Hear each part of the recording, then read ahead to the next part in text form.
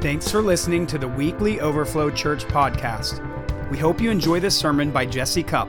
For more information, visit overflowindy.com or visit us on Facebook at Overflow Indy.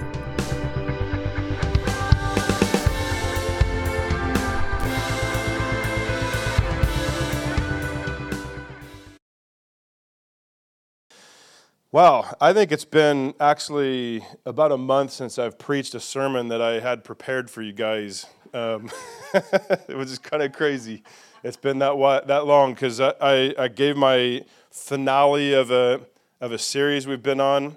It was a month ago today, and then the next week was I think that was the week that I went up to Shipshewana, and then I came back and I got sick, and so Jessica, my amazing wife, Jessica, covered for me last minute, and like it was Saturday evening that we made the decision that she needed to cover me on Sunday morning. She was like, she had no foresight at all with that, but she's amazing, isn't she? And I mean, the Bible says to be ready in season and out of season to share the word and everything, and so she came. She is always ready, really, to do something with God, and so that was pretty awesome. And I mean, she just was flowing in the Spirit, wasn't she, and guiding you guys into some encounters and breakthroughs and stuff. How many of you guys were blessed with that? Look at that, Jessica. When you watch this later, it's unanimous in here. All right, that's cool because I went back and listened to it later, and it was good. I know it's different when you're actually in it, though, but. Powerful. And then 2 weekends ago, Steve and Lorraine Box came to celebrate our 5-year church anniversary. They called it the birthday. Did you guys enjoy that? Yeah, that was a blessing. And they actually spoke on something, and they gave 5, I forgot what they worded it, but it was like 5 points for vision for this next year for us as a church, right? Anybody remember any of them? I'm giving you a pop quiz. Okay. Make room for God's presence. Okay. Be generous in your love for one another. Okay. That's what I've got. Okay. So you got the themes, some of the themes accurate. That's not the way they said it, but you did a great job. Let's give Darlene a hand for that. That was awesome. Did anybody else remember any of them? Yeah. Keep the main thing the main thing. That's awesome. Yep. Anybody else? Even if you don't remember the wording, if you can just remember the concept, that's great. Make room for the Holy Spirit. Amen. He showed up last Sunday, huh? We had a whole bunch of people get healed, like just spontaneously in just a short few minutes time. That was awesome. Yeah, so they just busted through 5 points. It was generosity, steadfastness, submission to the mission, live wholeheartedly, and stay hungry. Good stuff, right? Anyway, I just wanted to remind us of that. It's awesome that we're 5 years into this thing, huh? You guys blessed on that? Good. All right. Before I get into my message, I actually wanted to ask Bob Harshman if he'd come up here and share with you guys quickly a cool testimony of something that God did. Why don't you guys welcome Bob up?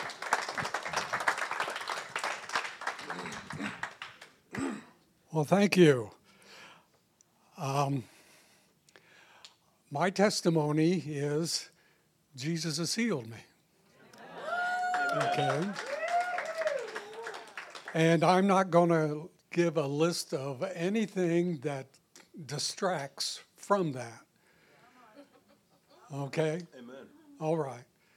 So I didn't think I'd have any disagreement among you, but I appreciate that. So,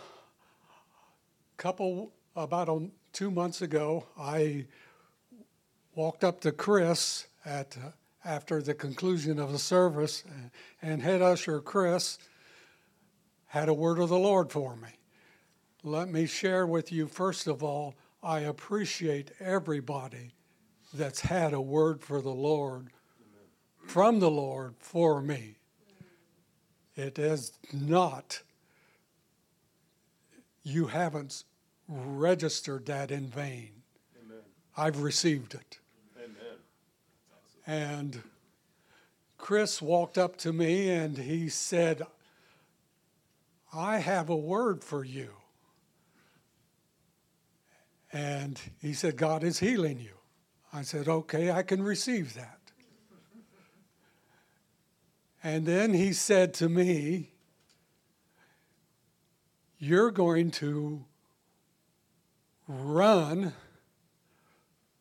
for the Lord. And I said, Chris, I haven't run for anybody for 15 years. I've been restricted. And he looked at me and he said, no, you don't understand. The word of the Lord is, you will run for the Lord.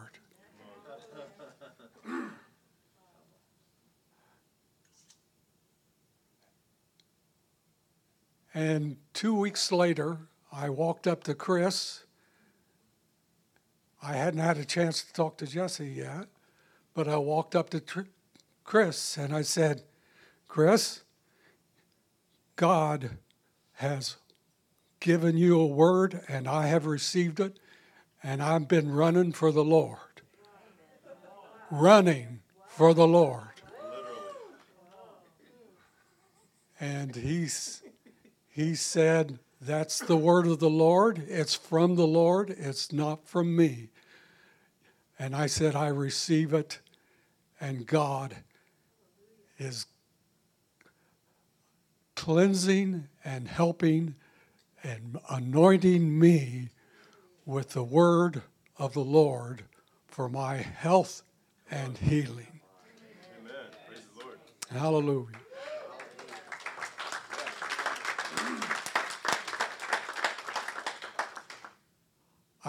I could go on. I have been known to go on. But I won't. I give God the glory. Amen. Hallelujah. Can you tell them how much you've been running? How much have you been running? I've been running about. I walk twice a day, and I run 4 times a week. Wow. How far have you been going? About 4 miles. 4 miles. That's not just down the block and back, man. That's amazing. Wow, isn't that awesome, guys? I wanted you guys to hear that testimony because it just shows that prophecy is a real thing. When you're really speaking the things God's saying, and people, there's actually virtue that's released, but it also requires the person to receive it by faith and then put action on it, right? So there's like it wasn't just Chris gave a word and then bada bing. No, Chris heard from the Lord, he took a risk and spoke it. Bob decided that he's going to receive it by faith, and then Bob put his feet to it literally, right? And then we see what God's done, and how is your body is doing good, huh? Come on, that's awesome. So, yeah, let's give God glory for that. That's awesome. Thank you, Jesus. Hallelujah. There's the risk that Chris took, and then there's the risk that he took in receiving it, and then there's the faithfulness to try it. And I want to just take a second and just point this out. Like, how many times is God trying to tell us something, and we can either take it and be like, oh, that was a cool word, Lord, and then we just go about our day and move on and nothing happens. What if God is actually releasing divine graces for us, and we're missing them all the time because we're not actually engaging it at a faith level and then doing something with it? But what if Bob did not receive Chris's word? He would have no idea that he could actually be doing something he wasn't able to do for 15 years. That's amazing. So the word literally imparted a grace into Bob to be able to do something that's a breakthrough level. Hallelujah. Isn't that awesome? And that's what God's doing, and he's releasing things all the time, and it's up to us if we're going to grab a hold of it by faith and actually activate it and then steward it, all right? So Bob's been stewarding it, and his health is actually improving as a result. Come on. And I want to I want to pull off of that word right now and just declare over people, if you would receive this one by faith, just like Bob did, I just want to declare over people who need a quickening of body, quickening of strength, a renewal of strength like eagles, amen? I just released that on people right now in Jesus' name. Supernatural impartations of grace to give physical bodies new measures of energy, new measures of mobility, new measures of being able to keep up with things and go to the next level physically in Jesus' name. Hallelujah. Amen. Praise the Lord. Let's give God another praise for that. Hallelujah. Thanks for sharing that, Bob. That's awesome. Thanks, Chris, for stepping out in faith, man. Hallelujah. All right, I want us to put our vision statement up on the screens, and I'm gonna actually ask you guys if you could stand with me, and on the count of 3, I want us to read this together. And as you're reading it, I want you to connect your heart and your spirit to this, okay? And we're just gonna kind of remember like our mandate. Remember what God has us here for doing. On the count of 3, 1, 2, 3. Our vision is to advance God's kingdom on earth by hosting His presence and raising up a healthy family of powerful revivalists who are advancing the kingdom. Come on. Hallelujah. All right, you can be seated.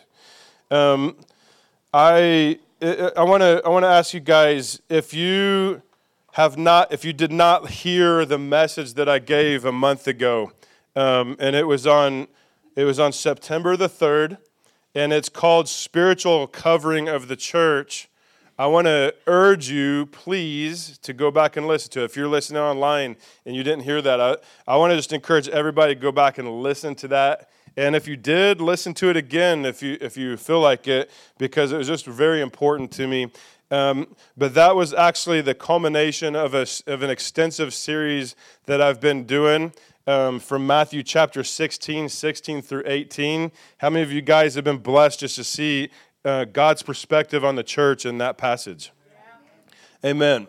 And so we have finished that series, but I want you to know that doesn't mean I'm done talking about ecclesia, God's version of the church, because there's still plenty more to go on that. But from the passage of Matthew 16 through 18, that is the part that I concluded. Now we're going to move into a new topic in regards to ecclesia. So if you could please turn your Bibles over to Matthew chapter 16, verse 18. That went over everybody's head. Does anybody get the funniness of what I just did? Because I just said that we finished that passage, and I'm telling you to turn back. But I'm actually serious. All right, open your Bibles, Matthew 16, verse 18. I was hoping that you guys would catch that and be like, what are you talking about? Hey, that's all right. All right, I am going to read from this verse. We're not going to be hanging out in that passage the same way that we were, but we've got to dive into something here. Matthew 16, 18, just a reminder, this is what we've been doing. This is when Jesus was saying, who do people say I am? And Peter said, they said all the people that they thought he was, but then he said, who do you say I am? And Peter said, you're the Christ, right? And so Jesus is stoked. He's like, only the Father could have revealed this to you. So verse 18, Jesus said, I also say to you that you are Peter. Everybody say Peter, which is Petros. Everybody say Petros in the Greek. And on this rock, everybody say rock. In the Greek, it's Petra. Everybody say Petra. I will build my church. Everybody say, I will build my church. And the church is ecclesia. Everybody say ecclesia. Okay? And then the gates of Hades shall not prevail against it. So we spent a lot of weeks on that. I'm going to focus on a different piece of this right now. All right? He said, I say to you that you are Peter. on this rock, and we talked about how this rock is the actual revelation of who Jesus really is, not just a prophet. He literally is the Christ, the Son of the living God, right? So as we're able to see by the Spirit who Jesus is truly in the Spirit, he's saying, I'm going to be able to build my church on that revelation. All right. So one key word that we have not unpacked that we're going to dive into now is this word build. All right. On this rock, I will build my church. I will build my ecclesia. Everybody say build. Build. In the Greek, the word build is oikodomeo. Oikodomeo. Can you say that? Oikodomeo. All right, say it one more time. Oikodomeo.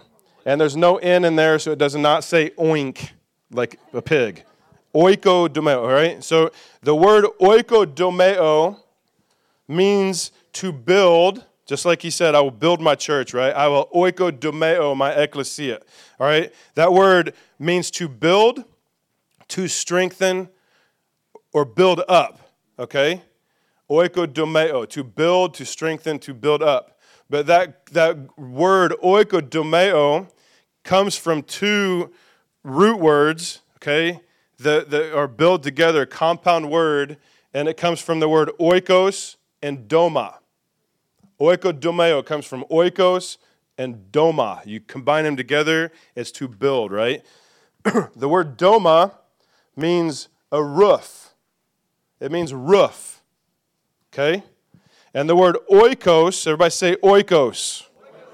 That means house, and it means household. It means family. Everybody say oikos. Household. House. Family. Whoa. So when Jesus is saying, I will oikodomeo my church upon the revelation of who I am, I'm going to oikodomeo my ecclesia. Oikodomeo, it means to build, but it comes from the root words that are combined together, a roof and a household. Whoa. All right, so that just makes that word oikodomeo, to build, it actually makes it a lot more rich than just, we're just going to build the structure, and we'll call it my church. No, actually, it's talking about building a house to cover a family. All of a sudden, this verse just takes a whole new level of depth from the way we normally read it. Because we think in terms of the church, I'm going to build my church on this rock, and then there's going to be warfare, but it's going to win. Actually, he's actually painting a deeper, more rich picture than that. I'm actually going to build a house with a covering to protect my household, my family within it. Wow. Come on.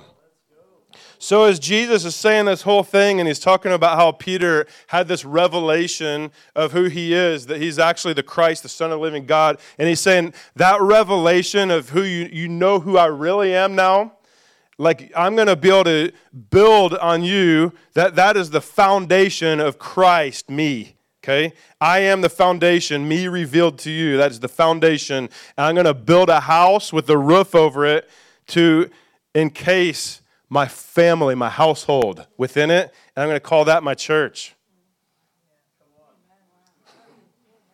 So basically what he's saying is, on this solid rock foundation of the revealing of who I really am, I'm going to build up my family, and I'm going to build a shelter over it. And this household is my church.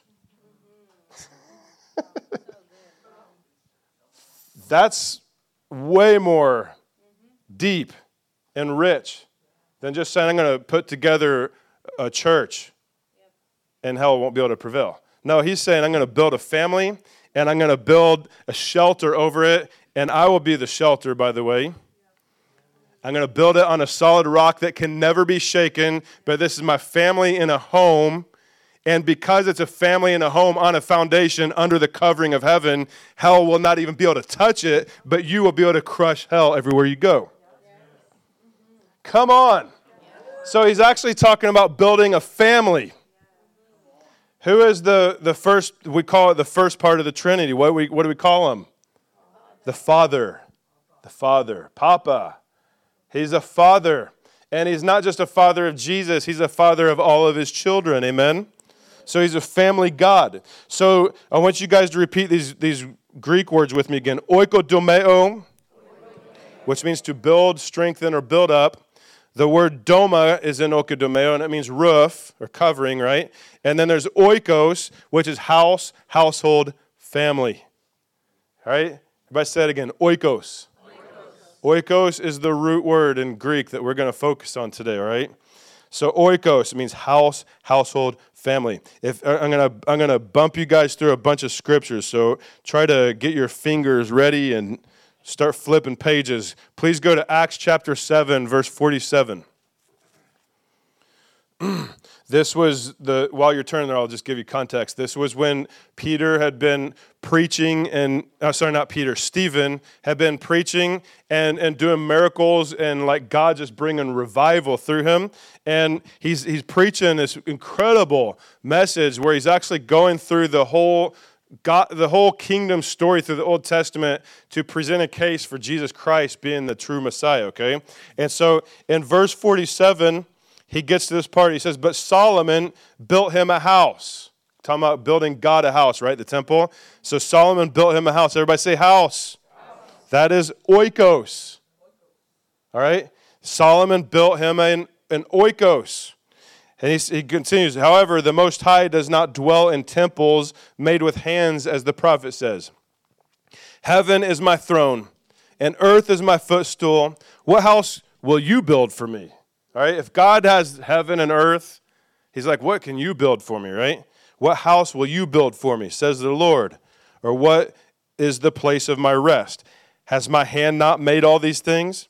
So when he says, heaven is my throne, earth is my footstool, what house, what oikos will you build for me? What oikos will you oikodomeo for me? You guys see that? All right, you guys follow me? Flip back to Acts 2, same book, Acts 2. Start at verse 1. We're getting a little nerdy today, by the way. I know Angel likes that. How many of you guys would say that you are like me in the fact that you're a word nerd? I'm a word nerd, all right? The word is so important. You a word nerd? Good. All right, Acts 2, verse 1. I'm going to read the first 4 verses. It says, when the day of Pentecost, whoa, come on, we know what's coming, had fully come, they were all with one accord in one place. Everybody say all, one accord, one place. All right, and suddenly there came a sound from heaven as of a rushing mighty wind, and it filled the whole house. It filled the whole oikos. Everybody say it filled the whole oikos. That word is very important in the kingdom, guys. It filled the whole oikos, which in this context, it's the family community of the believers coming together centered around Jesus Christ in a home. All right? They're gathering together in an intimate space, and they're seeking the Lord together in unity. It's called the oikos. All right? So they were filled. What's up? Did anybody hear when you just said that? Did anybody hear that shaking? Yes. There was a shaking? Yes, you didn't. I didn't. Well, right when you said that, I'm just saying. You felt a shaking when I was just doing that? Wow. That's crazy. All right. Thank you, Lord, for confirmations. That's wild. All right. So for those of you who are listening, apparently the building just shook. I didn't catch it, but some people, there's a sound of shaking. Everybody's around here saying that. Right when I said what? When I said it sounded like a rushing wind, right? That's crazy. Thank you, Lord. We receive it, Jesus. All right, so the sound of the mighty rushing wind, it filled the whole house, the whole oikos. It's not just the building, it's the people who are together as a family. You guys seeing what I'm saying here? Because they were in one place and they were all in one accord, right? Seeking Jesus together. All right. Then there appeared to them divided tongues as of fire, and one sat upon each of them, and they were all filled with the Holy Spirit and began to speak with other tongues as the Spirit gave them utterance. Hallelujah. So the Holy Spirit was poured out on an oikos. It was poured out on a household, in a house, in a home, all right, of the saints gathered together around Jesus Christ. Kind of cool to recognize this. That was the moment that the church, the ecclesia, was born on this earth, was right then, right? And we need to see the nature of God, because God, in the beginning of earth time, He created this earth and He created the human race in the context of family. And when He birthed the church into this world, He birthed the church into a home, into an oikos, into a household family, a communal family in Christ. Come on. How are we doing right now? Good. So the church became God's household. The church became God's family. Everybody say the church is God's family. Amen. Turn your Bibles over to 1 Peter chapter 2, please.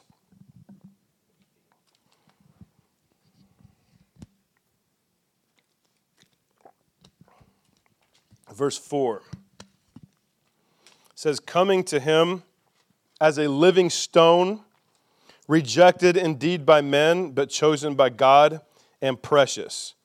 You also, as living stones, so He's a living stone, and now it's saying you are living stones, right? You, as living stones, are being built up a spiritual house. Everybody say built up. Spiritual house. All right, and it says you are a holy priesthood to offer up spiritual sacrifices acceptable to God through Christ Jesus. All right, so it's saying that Jesus is a living stone, and it's calling living stones, right?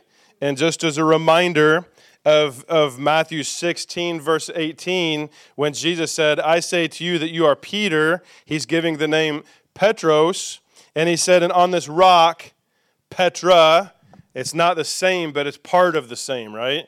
On this rock, Petra, that's the revelation of Christ as the foundation, I will build my church. All right, so this passage in 1 Peter 2, he's saying that Jesus is the living stone. All right, now we got to remember that Jesus is the rock. He is the foundation of all things that being built on in the kingdom. He's the foundation of His ecclesia. But He's saying you are also living stones. And so when He told Peter, I'm going to build my church. I'm going to oikodomeo my church. I'm going to build up this household I'm going to build a structure to house my family in. All right? And He's saying, so you're living stones, and you are being built up, oikodomeo, build up a spiritual house, an oikos. Are you guys with me? Is this too heady, too nerdy? No. We good? Are you guys taking this in? All right, good. So he basically, this passage in 1 Peter 2 is kind of giving a different language to the same thing that Jesus said to Peter. Rocks, I'm the rock, and you're little rocks that are going to be a part of who I am. So He's the living stone, and you guys are living stones. And it's not you're an individual living stone, okay, that He's going to build up and do these things with. No, He's specifically talking to the plural. The plural. You are living stones So it's plural. It has to do with the togetherness of one another. As he said, together as living stones, you're being built up a spiritual house. Whoa. Spiritual. Together. You resemble Christ. He's the living stone, and each of you resemble Christ as living stones. When Jesus is revealed to you, you become transformed into his image, and your life begins to look and emulate Jesus. Amen? You guys with me? All right, so he's building up his spiritual house, his spiritual oikos. It's not like a lot of people think of the church, and we use this language. Well, we're the house of the Lord, or we're the house, we're the home of God, and we think of it as a building structure, and there is total connotation for that. But we miss the deeper part that really what he actually is talking about is not so much a physical building structure. He's talking about his family, his kids.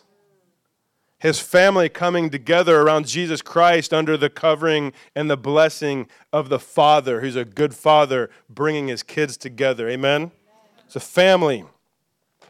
All right. So when you continue in that passage, it goes on in verse 9. I'm going to skip down to verse 9. It says, "But you are a chosen generation, a royal priesthood, a holy nation, his own special people." Okay? And then in verse 10 it says, "But now you are the people of God." So, and so it is talking about that we together are the actual housing of the Lord. There are verses for that. Example is 1 Corinthians 3:16 that says, "Do you not know that your body, that you are the temple of God, and that the Spirit of God dwells in you?" Okay?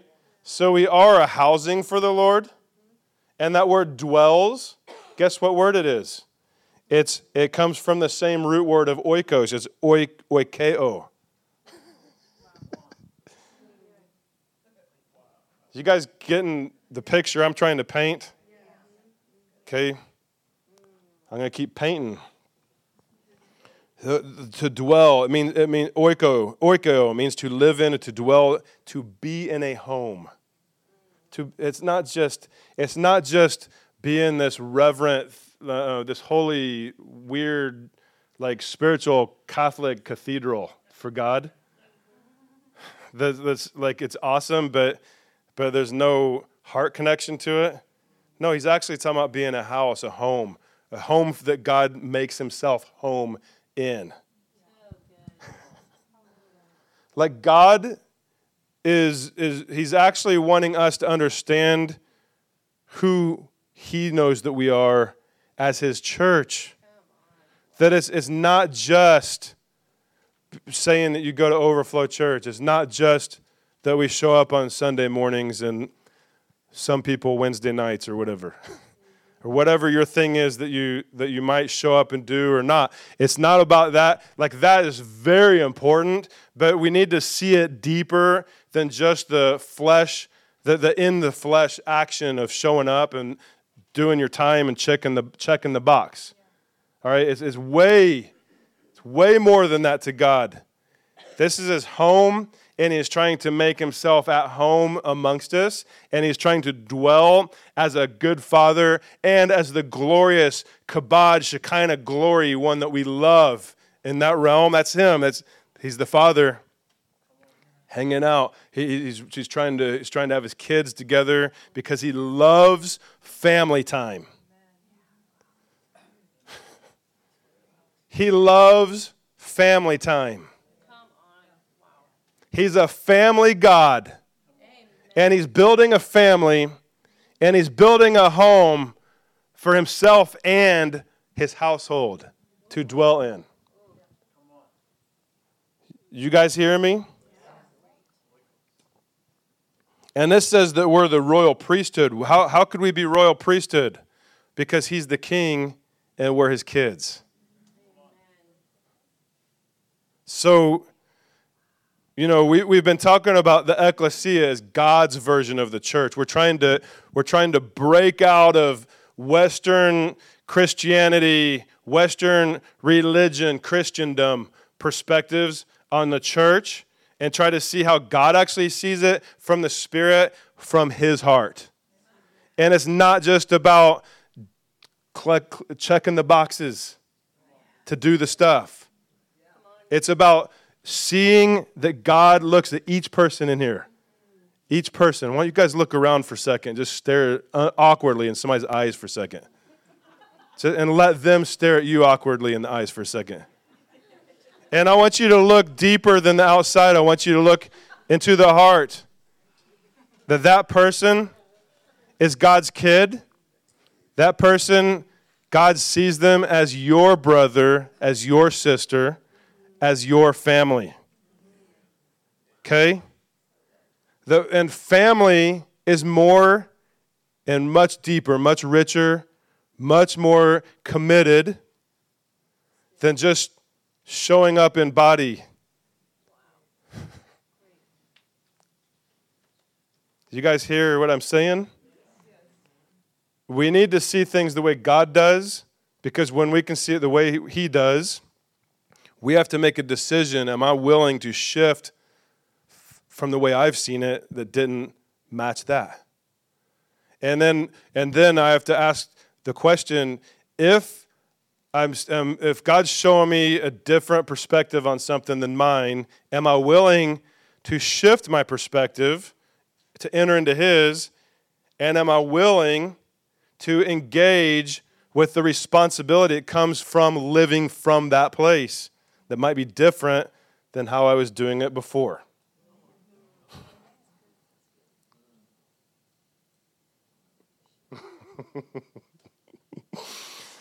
I feel God's pleasure on this message. Flip over to Hebrews 3, please.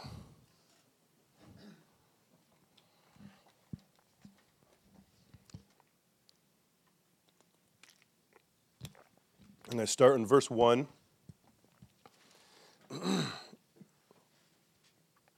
All right. I'm going to read 1 through 6. And if we have people that like to count things, I want you to count this as I read this. I want you to count how many times the word oikos shows up in 6 verses. All right? Here we go. Therefore, holy brethren, partakers of the heavenly calling, consider the apostle and high priest of our confession, Christ Jesus, who was faithful to Him who appointed Him, as Moses also was faithful in all his house. Oikos. 1. Are you guys going to count with me? For this one has been counted worthy of more glory than Moses, inasmuch as he who built the house has more honor than the house. Oikos, oikos, oikos. It's not just the building, it's the house, it's the household, it's the family. You guys catch what I'm saying here? For every house, oikos, is built by someone, but he who built all things is God. And Moses indeed was faithful in all his house, oikos, 5, as a servant, for a testimony of those things which would be spoken afterward.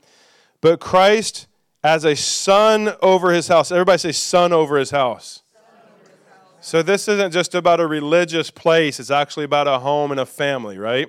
So son over his house, that's oikos. What number are we at? All right. Whose house, oikos, we are if we hold fast the confidence and the rejoicing of the hope firm to the end. All right. So this is that whole passage is about a family God having a home, having a household, and He's the son over God's household. Come on. 6 verses, 7 oikoses. It's kind of important to Him, right? And I want to say that oikos is the church. It is the church. It's not just all the people collectively who have been saved and they're out there somewhere and they may or may not go to church, but it's Like there's a lot of people who have actually left the church and still call themselves Christians, but they want nothing to do with the church. And guess what? This does not include those people. And I don't say that judgmentally. I say that grievously. Like I say it sad for them. I say it scared for them. All right? But when this is talking about oikos, it literally is talking about the church, God's family, the church. All right? I forgot to tell you to turn to 1 Timothy 3:14, but that's where we're heading to this time. 1 Timothy 3:14. I want to give you a verse that very clearly says that this is his church. It says, "These things I write to you, though I hope to come to you shortly. But if I am delayed, I write so that you may know how you ought to conduct yourself in the house of God." The oikos. It's not just the building, it's the people. It's the family. This is talking about the family of God. Are you guys following me? All right. It says, I want to write to you that you may know how to conduct yourself in the oikos of God, which is the church, the ecclesia of the living God. Did you guys follow me there? Huh? I don't know if some people are, you're just like, you're taking it in, you're trying to process it, or if you're like, I hate what he's saying, I fully disagree, or if you're just thinking about Shoney's right now, I'm not sure. But I want you guys to see this, because I'm clearly giving you scripture here. It says the house of God, the oikos, the family of God, which is the church, the ecclesia of the living God. Literally, clearly says that the church is his family. I didn't write it. Okay? And it says that the church, it's the church of the living God, the pillar and the ground of truth. All right, now listen, this passage, people want to say, well, the church is the universal and it includes all Christians. No, it doesn't. No, it actually doesn't. Because if Christians say, I don't need the church, they've actually chosen to not be part of the church. I'm not saying they're doomed to hell. That, Jesus' blood is bigger than the church. So I'm not saying that, but I am saying that you're either in the church or you're not by decision and by action. And the universal church is the collection of all people who are part of the church. Okay? But the universal church is the collection of all local churches. You can't be part of the universal church and not be part of his local church, because that's how you get in the ecclesia.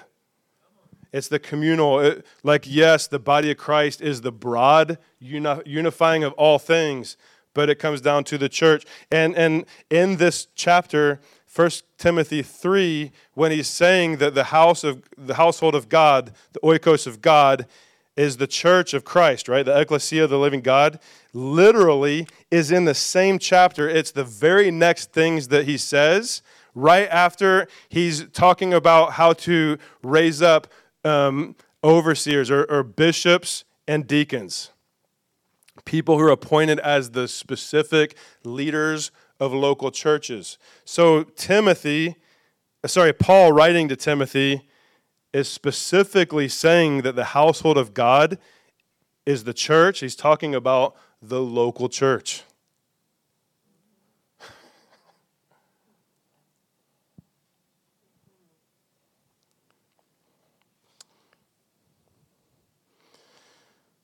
So the context does include the universal church, but it's actually being involved with the local church. Because the church is the family of God doing community together. Everybody say that, community. You can't have church and not have community. You can't. rightfully say you're part of the church of Christ and not be committed to community together the right ways. It doesn't work. Like that, like you might think that, but God doesn't. And so who's the right one? You guys following me? All right, so when it talks about the house of God, it's not just talking about the building, like some people think the church is the place. Well, no. It is true that God inhabits places and he anoints places and shifts atmospheres in locations, and I believe that's even here. He does do that, but it's not the building, and it's not even just that he's made us a spiritual building. He kind of has, but it's deeper than that. He's made a household. He's made a family. All right, how are we doing? How's my Yelp score doing right now? We all right? So when we talk about God's version of the church, we got to say his version of the church is family. Family. Family is relational. It's committed. It's interactive. It's heart connected. It works through the hard stuff. There's so many things about family. We're going to unpack this. Not today, fully. We're going to go after this. You know why? Because our vision is to advance God's kingdom on earth by hosting his presence. We do a lot of that. But it also is raising up a healthy family. And we have room to grow in that. And I don't just mean numerically. I'm talking about the way that we perceive this. And so we're going to cultivate greater understanding and perspective on what does it mean to actually become a healthy family of God. How many of you guys think that's important? Amen. Flip your Bibles over to Ephesians chapter 2.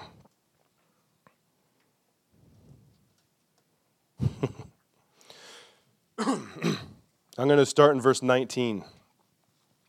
And I'm going to say some Greek words, and they're not all oikos, but I want you to pay attention because every Greek word I'm getting ready to say has the root word oikos in it. So it actually is oikos. All right? You guys ready to follow me on this? Ephesians 2, 19 through 22. How many verses does that equal? 19 through 22. It's 4 verses. Okay? Now I want you to pay attention, and every time I say a word that has the root word oikos in it, I want you to put your count out again, all right? And here's the reason, because we're trying to pay attention to how important this is to God, all right?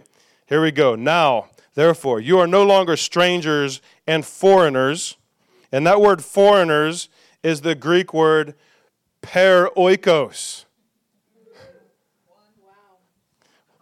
Paroikos. And what does paroikos mean? It means resident alien, but it also means not in the family. All right? You're no longer strangers and people who are not in the family, but fellow citizens with the saints and members of the household.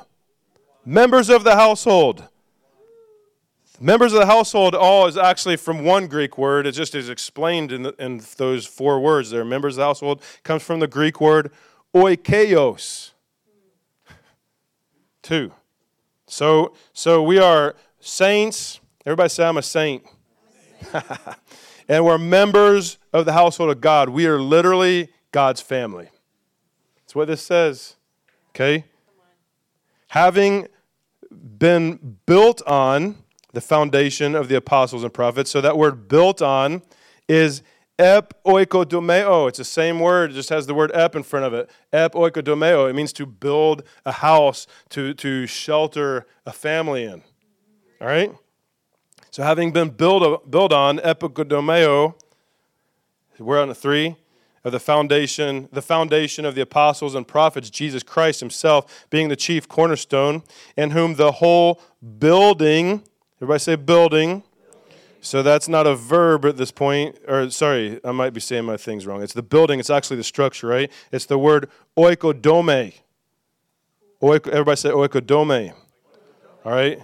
And so what number are we at? 4. And that means a building, it means a house, it means an edification. Whoa, an edification. That's interesting. But it's a house, it's a building, or edification. Wow. All right, but he's built we're the whole building upon the foundation of Jesus Christ, being fitted together, and it grows into a holy temple in the Lord. Hallelujah. That means that Jesus really is building his family and the house for the family to inhabit with his glory. He has a family. He's building a family. He's building a house so that he can house his Shekinah kabod glory within the holy temple, in which you also are being built together. Built together, that's the Greek word, synoikodomeo. What number are we at? For a dwelling place of God in the Spirit. Dwelling place, Greek, katoikoterion. Oikos. They all have the word oikos in it. What number are we at? So in 4 verses, oikos is mentioned 6 times.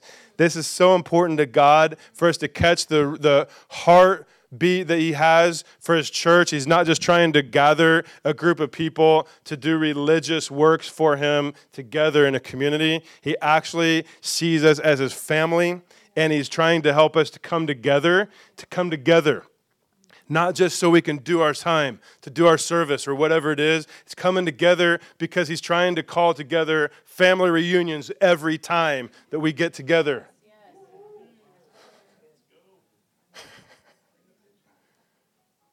The Father loves his kids, and he loves seeing his kids love each other well. And Jesus even said the whole world is going to be able to know who my true disciples are by how they love one another. It doesn't even say they're going to know who my disciples are because of how we love them in the world. No, he actually said how we love one another is going to reveal me to the whole world. And the church sucks at loving one another well.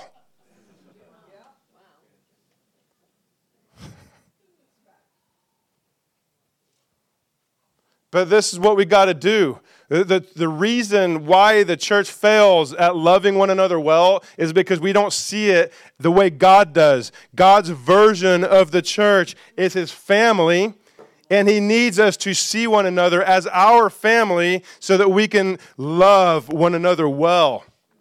And as we do that, and as we do it rightly, and we do it humbly and selflessly, the world will be able to look upon us and say, whoa, there is something different about those people. There's something I'm missing. I'm an orphan. People don't even know they're orphans until they get around sons and daughters who live with a healthy, powerful, and dynamic life. And then it's like, whoa, what is different about you? You have something I need. But he's trying to build a family. He's trying to build a home. He's trying to build a place. It's for his glory to dwell, but it's so that we can come into our Father and then love each other well and be a family. Not just sons and daughters of God, but brothers and sisters to the ecclesia, the oikos, the household.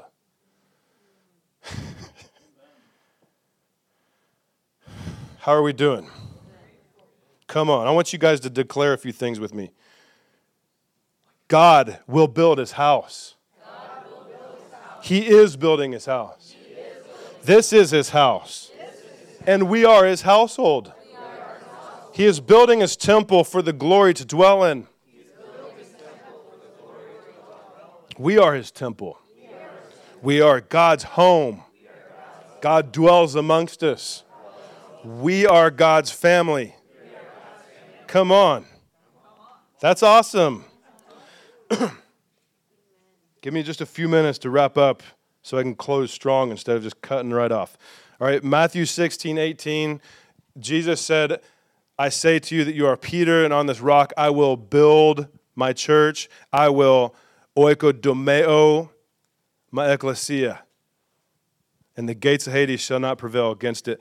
On the solid rock foundation of the revelation of who I really am in the Spirit, I will build up my family, and I will build a roof over it. I'll build a shelter around it, and this household is my church. And a house that stands together will never fall. And the gates of Hades cannot even prevail against it. Come on. Now, a house that's divided amongst itself will not be able to stand. But Jesus is doing the opposite of that. He's trying to build a family where there's unity and there's love and there's actual investment into one another and into the church as a whole, the corporate church. Hope you guys can see this the way I'm seeing it in the Spirit. I want more, but I'm seeing this. This is God's heartbeat. He loves it so much. He loves His church. He loves His church.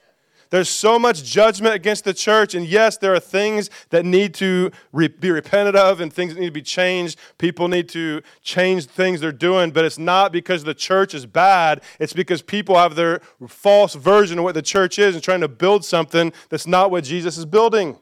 But when we can see that the church is actually His family, He can build the right thing. Come on. A few weeks ago, the Pavel and Christina Vasquez, they've got a little boy, 3 years old, named Caleb. And it was on one of the weeks that I was talking about the spiritual covering of the church. And I want to read to you what she said. Caleb, our 3-year-old, can see angels. Awesome. And this is definitely new to us as parents raising kids to be in tune with the Holy Spirit and sensitive to the prophetic gifts. One Sunday, a couple of months ago, after Jesse, he's making us in His image.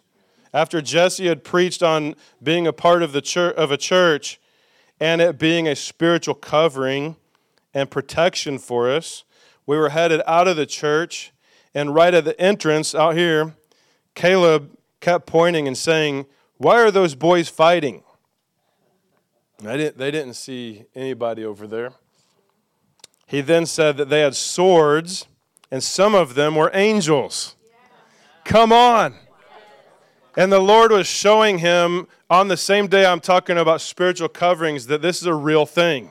That God actually has opened the heavens. He actually has brought dispatches of angels, and He actually does protect us. And that was actually on the border of this property, which is kind of crazy, but it actually is a visual of God's protection and blessing and covering on His people through the church. That's awesome. That's awesome. Yeah, and so I want to say this. Jesus prioritized His spiritual family, sometimes even above His natural family. Now, that's an audacious thing to say. Because what we don't want to do is cause people to neglect their families because of religious activity. We don't want that. But at the same time, we don't want a pendulum swing the opposite way and say, well, our family is important and all the things that they're doing, and I can't show up to church as much as maybe I ought to because we got all this other stuff going on. And listen, God's family is actually very important to Him, and He wants it to be to us too. And there's a price, there's a cost to it. The sacrifice of fellowship is a real thing, but it's also important. You know, Jesus, when He was a kid, his parents lost Him. They lost God. And that's pretty crazy. Like 3 days later, it took them 3 days to even realize they lost God. But then they went back to Jerusalem and found Him in the temple, and He said, "What, you didn't know that I had to be about my Father's business?" Jesus loved His earthly family, but He also put a value on the spiritual family in a different way. And then like when Jesus is older, he's in His ministry in Matthew 12, he was preaching, he's surrounded by all these people that were just eating up the kingdom that he's given out. And then his mother and his brothers come to find him, and they can't get to him. And somebody comes and says, "Jesus, your mother and your brothers are coming out here to look for you." And what was his response? He didn't say, "I hate them," or anything like that. That's not what he said. But he did say this. He stretched his hand towards his disciples and said, "Here are my mother and my brothers." And he said, for whoever does the will of my Father in heaven is my mother and my brother and my sister. He's defining spiritual family. It's his oikos. He has his natural family, and that's so important. But Jesus had such a high value for the kingdom family that even at times he had to have them. He knew how to have proper boundaries for the healthy things in both environments. Okay? So I'm not saying that people need to, not tend to their families because they have to be at everything the church does. I'm not saying that. But what I am saying is that many people underestimate how important spiritual family is to God. And how important the spiritual family should be to each one of us. It's severely underestimated in today's culture and in Overflow Church, by the way. Not everybody, but I'm just going to be honest. It's just a part of the culturizing that God needs to help us shift in. It's kingdom culture values that we're learning and we're growing in. And I'm inviting us to see things God's way a little more, okay? A little more. There's so many more things I want to say, and maybe I'll save some of that for next week, but here's how I want to wrap up my word, and then we're going to pray together. It is absolutely crucial. Hope you guys are hearing my heart, by the way. This is God. This really isn't about Overflow. It's not about me or my ideas this is actually God, and this is his church. You're his family. This is a local ecclesia, and he wants us to function like it, the way he sees it, as family. All right? And so it's crucial that we give ourselves, not other people, each person for yourself, all right? An honest assessment of how we perceive and value God's church.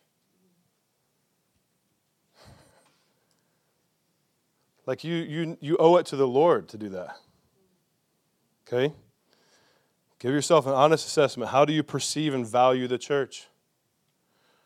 And then it's crucial that we determine if we actually see the church as our family. Because we say these things, and sometimes flippantly, sometimes it's even just part of our casual language. Church is the family. Okay, we've got a vision statement. By hosting his presence, raising up a healthy family, powerful. Sometimes we say it, but we don't actually get into the spirit and the heart of it and really enter in to what God's doing with it. All right, but we need to determine, do we really, from a heartfelt level, see this as our family? Okay? Those of you who are watching online, this is all of us, all right? We need to determine if we actually value it and treat it like a family. And listen, if a person who's hearing this is part of another church, do this assessment with that one if you need to. But wherever it is, this is important. All right, so do we actually value it and treat it like a family? All right, so because value is determined by the price that you're willing to pay for something.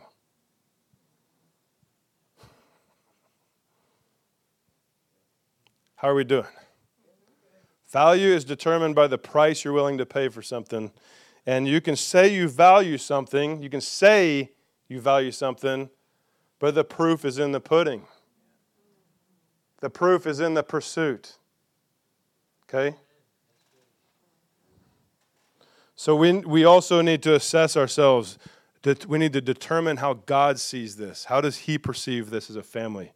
How does God see it? Because I then need to know, do I need to realign myself to something that's not how I'm actually functioning? We need to align ourselves with the value and the perspective and the commitment that God sees the church as a family. It's nice and quiet in here. I know the things I can say to try to get all the hollers and the hoops and the whacks and all that stuff, and this isn't there right now, it seems like. And then when we realize it, like we realize we got to determine what God sees it and how we align or we're not aligned, and then so we got to determine that. But then you got to actually do it, adjust. Actually get into that thing and prioritize it as needed. Prioritize it as needed. Jesus said, seek first the kingdom of God and all its righteousness, and all these other things that you're spending all your time trying to get accomplished. Those don't need to be number one. The kingdom and its righteousness, that's number one. And when you align yourself sacrificially and risking, you risk what you could try to do on your own. You risk it to align with God's values, trusting that He's going to take care of the things that you had to put lower on the priority list. Guess what? Church is a high priority to God. It's His family. It's His oikos. Are you hearing me? All right. I got about 4 people that will probably be here again next Sunday, and I'm concerned about maybe the rest of you.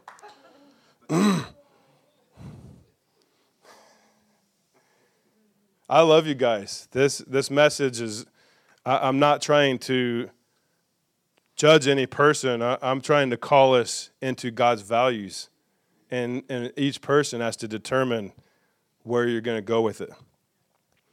But I laid it out pretty clearly. This is His value.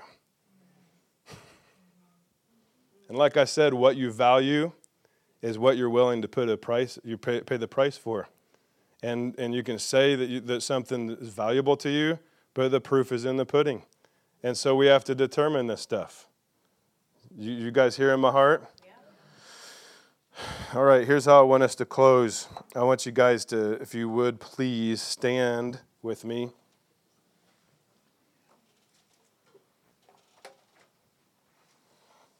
And we're going to do a campfire kind of a thing here.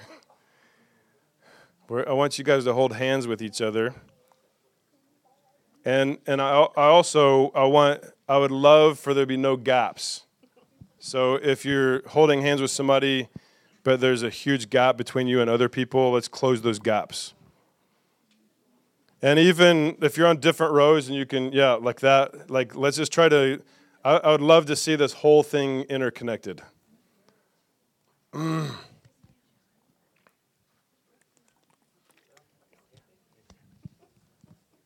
That's all right. We're doing the best we can. Angel, Lord, we ask you to put angels in between the people over there. Hold their hands. All right. Now that I want you, maybe if you need to close your eyes for this, that's fine. This interconnectedness right now, the joining together. You're holding hands, and it's symbolic of holding one another. It's symbolic of like I see John up here in the front, kind of starting the train, and Seth is over there at the caboose. And but even John and Seth are holding hands right now through the unity of the whole, right? I want us just to look to the Lord right now, and I just want to pray. Holy Spirit, I ask you to sweep through this room right now. God, you gave birth to the church in oikos. You birthed the church on Pentecost in oikos. Lord, the Pentecost outpouring of the Holy Spirit that forged the very first day of the history of the ecclesia happened in the upper room, happened with the family community coming together in unity, and then you came and you made it a family, You made it an ecclesia. You made it oikos. And I ask you, Holy Spirit, that you would move through each physical body in here right now. Your body is the temple of the Holy Spirit, and you guys are connected physically right now. Holy Spirit, I pray that you will flow through every hand, every arm, every body, and touch each person in here right now. Lord, I just ask you to flow. I ask you to fill each person fresh. Pray for an outpouring. And I pray, Lord God, in the name of Jesus, that you will knit hearts together. Knit hearts together. I ask you, Lord God, to increase a spirit of unity amongst us.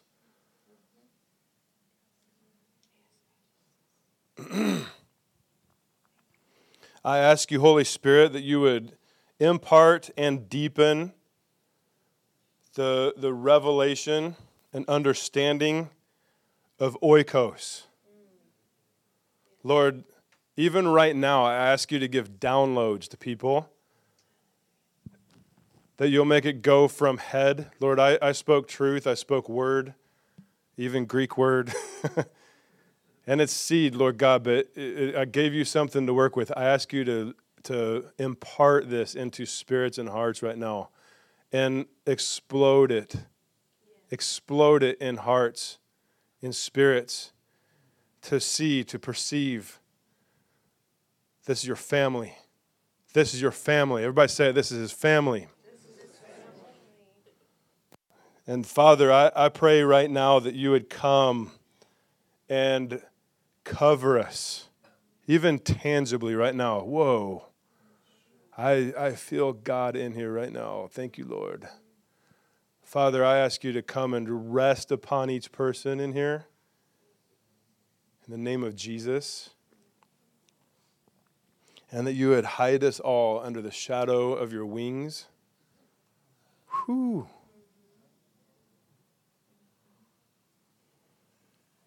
Lord, we are your kids. Wrap us in your arms right now. God, we came together, Lord, to attend a church service, but really we came together for a family reunion with you and with each other. Holy Ghost, I pray supernatural connection and understanding of community. Hallelujah. Oikos, in Jesus' name. Lord, establish this in our hearts, Lord. In the name of Jesus. If anybody agrees with me, can you please shout to the Lord, amen. Amen. Whew. Let's give God a big praise right now. So good. Thank you, Jesus.